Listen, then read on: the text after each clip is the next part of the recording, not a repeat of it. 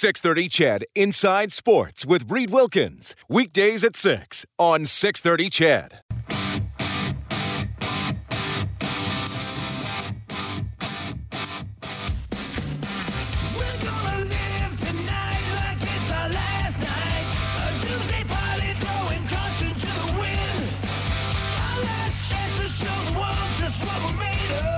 All right, appreciate you tuning in tonight.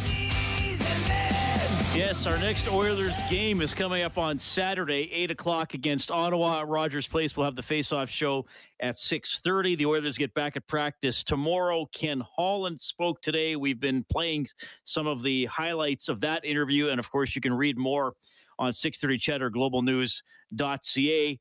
You can also go to the podcast for Oilers Now with Bob Stauffer or to the show page on 630ched.com as Bob had him on earlier today on his show. And, you know, Dave Campbell and I, who's the producer of Inside Sports, talk every morning. Well, where should we go with the show? Who do we want to have on? And Dave said yesterday, well, you get along pretty well with that Stauffer guy. Why do you have him on the show? And I said, this was yesterday. I said, no. Not tonight. We better do it Tuesday. And Bob has been kind enough to join us tonight because I was not going to interrupt your evening last night, Bob. I'm enough of a nuisance. I left you alone last night. Well, they played about as well as they could have, all things considered. So, obviously I have an appreciation for elite programs. If you want to be the best, there's lots to learn from the best. We are watching the greatest run in NCAA college. I love football as much as I love hockey. And we were watching, I know Dave's a big Patriots fan. We think of the powerhouse programs out there locally. We think of the Alberta Golden Bears. They've won 3 championships in the last 13 years. Now that said, they've won 6 in the last 17, but 3 in the last 13.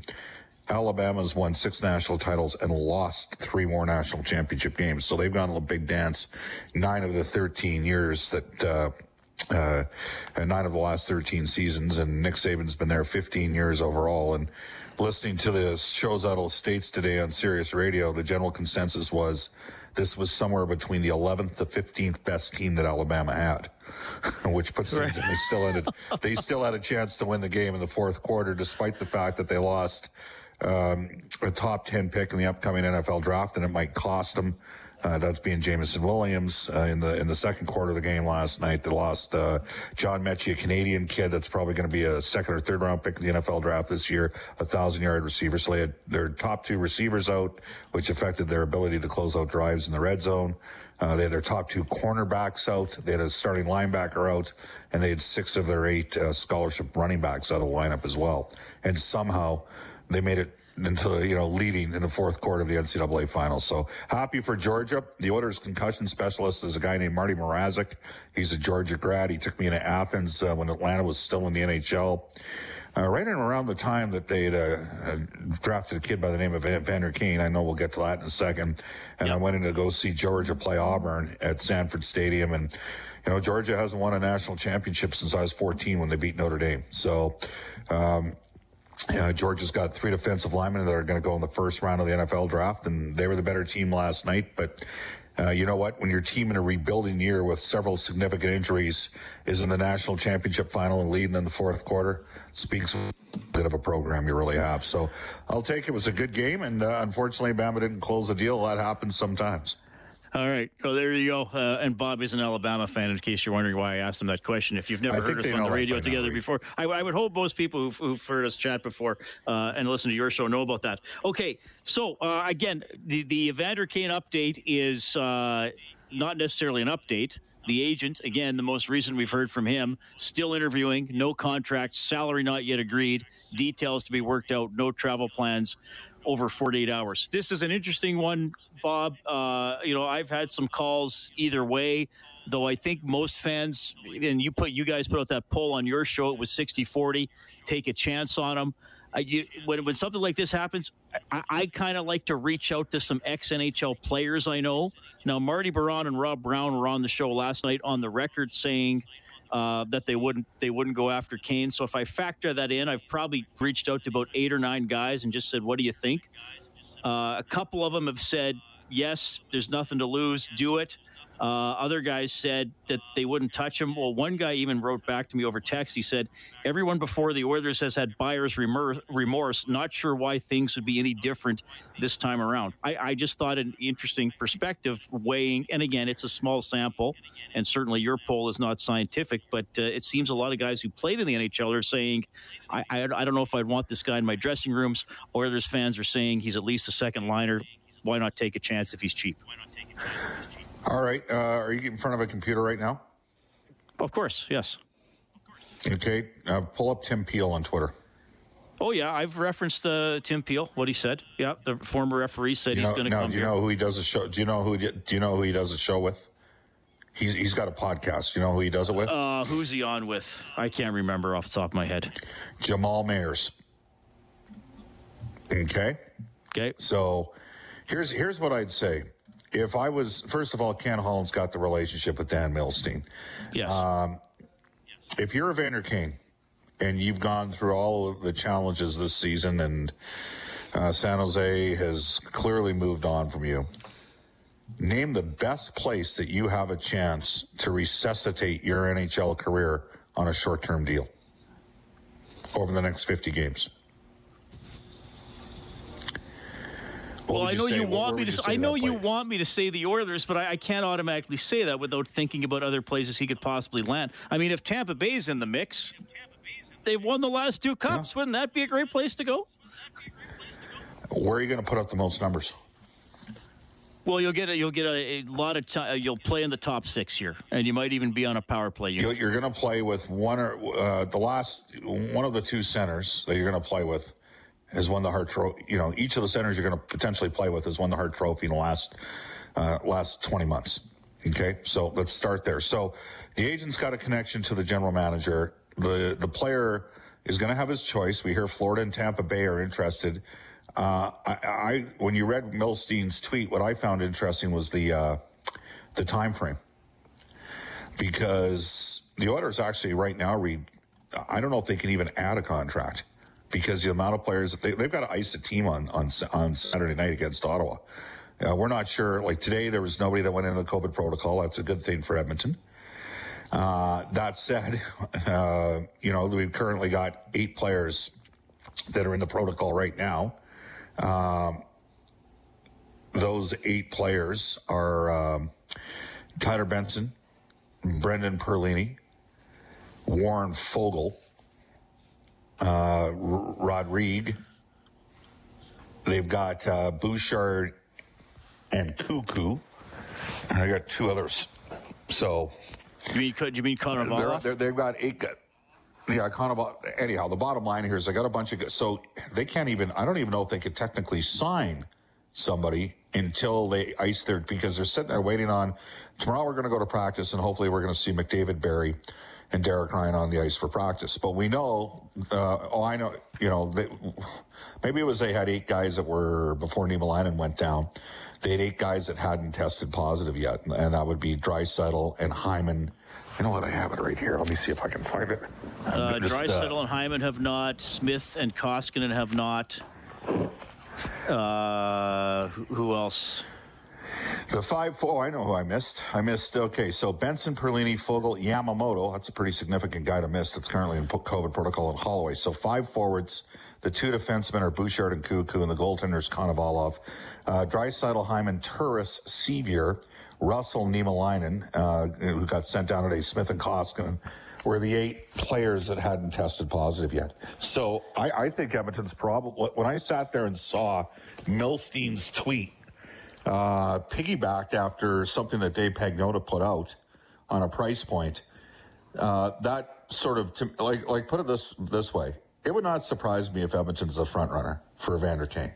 It would not surprise me that in the least, based upon the opportunity that's there and based upon the fact that it appears this is going to take a couple days to get consummated, especially given the situation that the Oilers currently have in COVID protocol. Because if they do sign Evander Kane, they're going to have to make a couple moves here to fit him in. I mean, they're going to get they're going to have to make a move no matter what, because right now they've got at least 15 forwards up.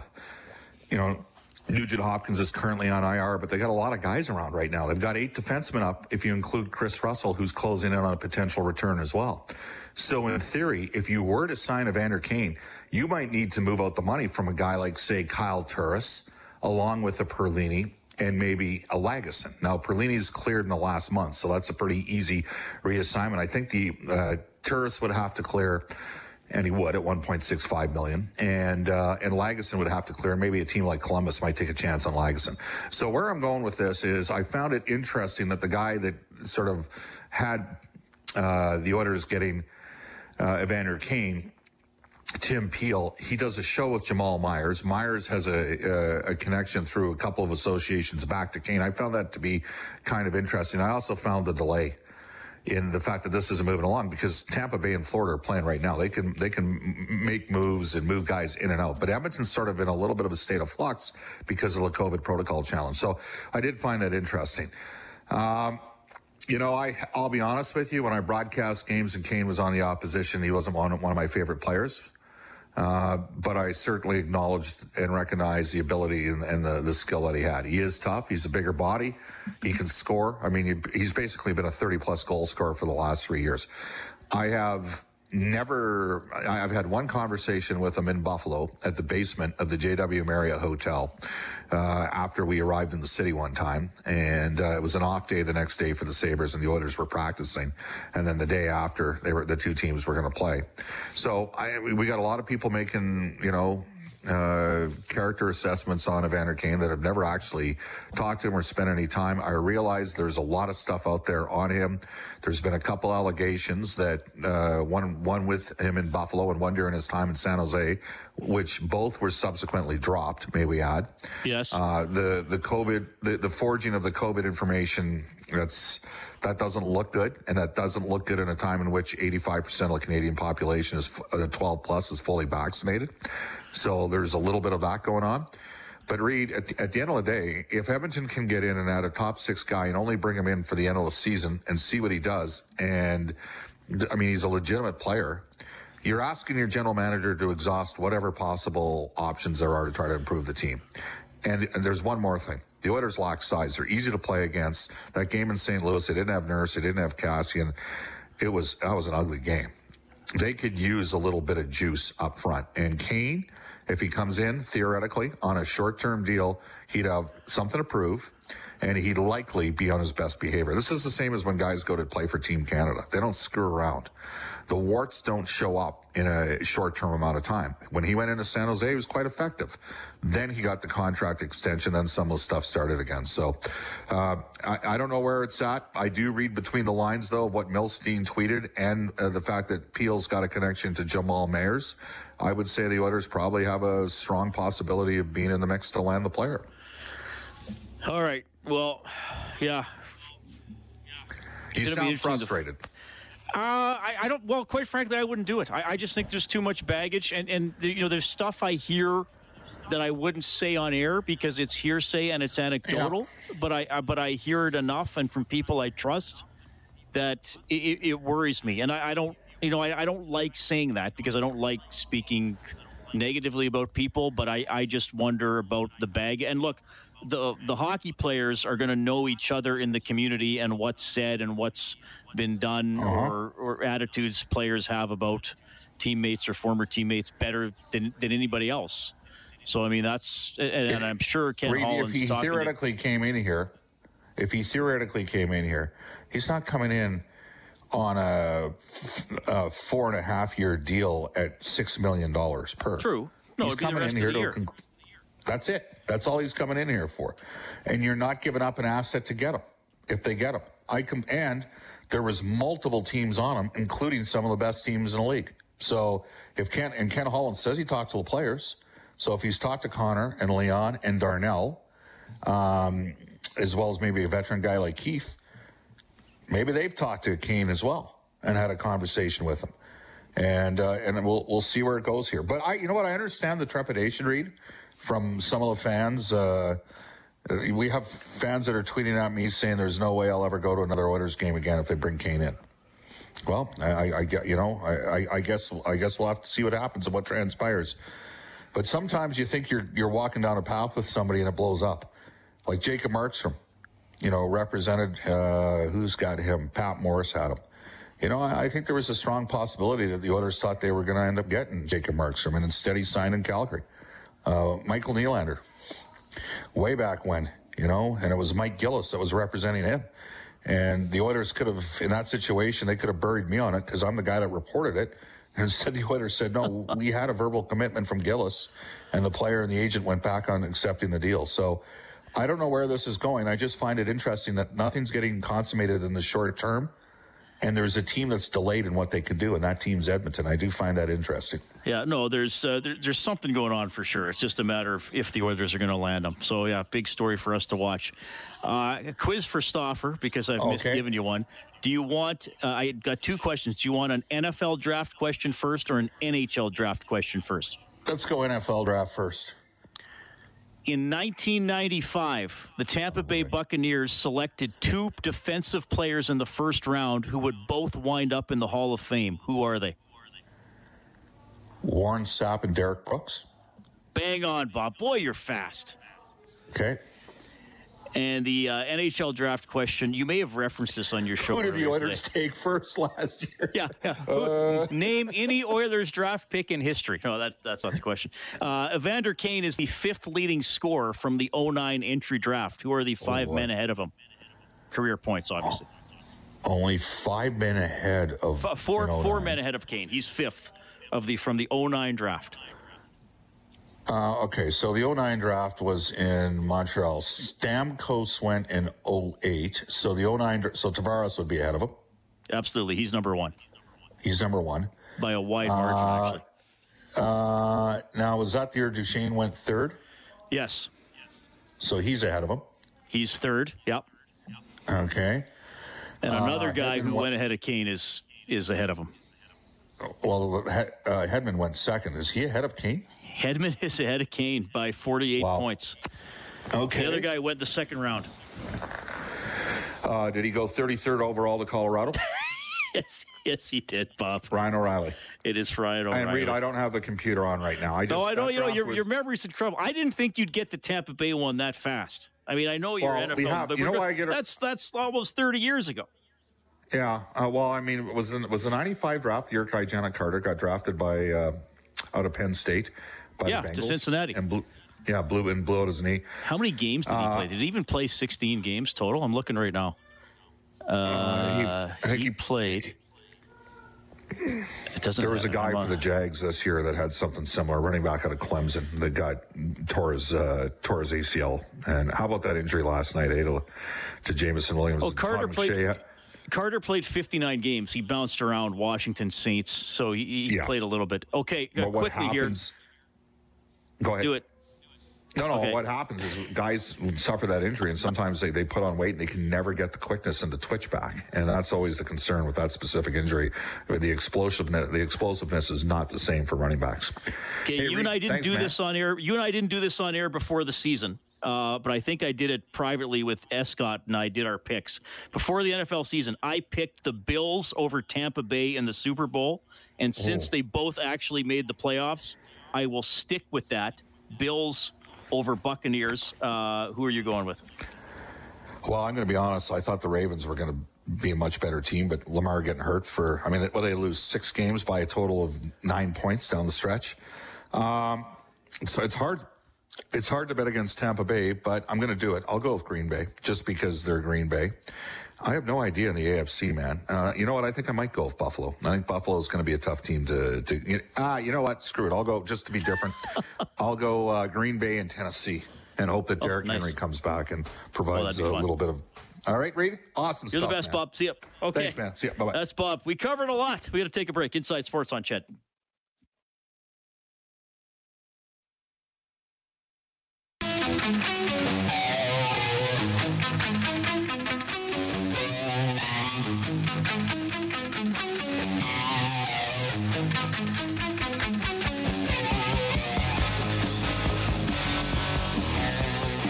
It sure is, announcer man. If Jenny Malkin's going to play for the Penguins, first game since last May as he comes back from injury. Penguins getting set to go against the Ducks. Toronto and Vegas starts at the top of the hour. Detroit and San Jose at 8:30. Finals already tonight. It is the Lightning pounding the Sabres 6-1. The Blackhawks have beaten the Blue Jackets 4-2. Panthers knock off the Canucks 5-2 after 2 periods. The Predators lead the Avalanche 3-2. Burakovsky has scored for Colorado. He is now up to 13 on the season, as that is your NHL update.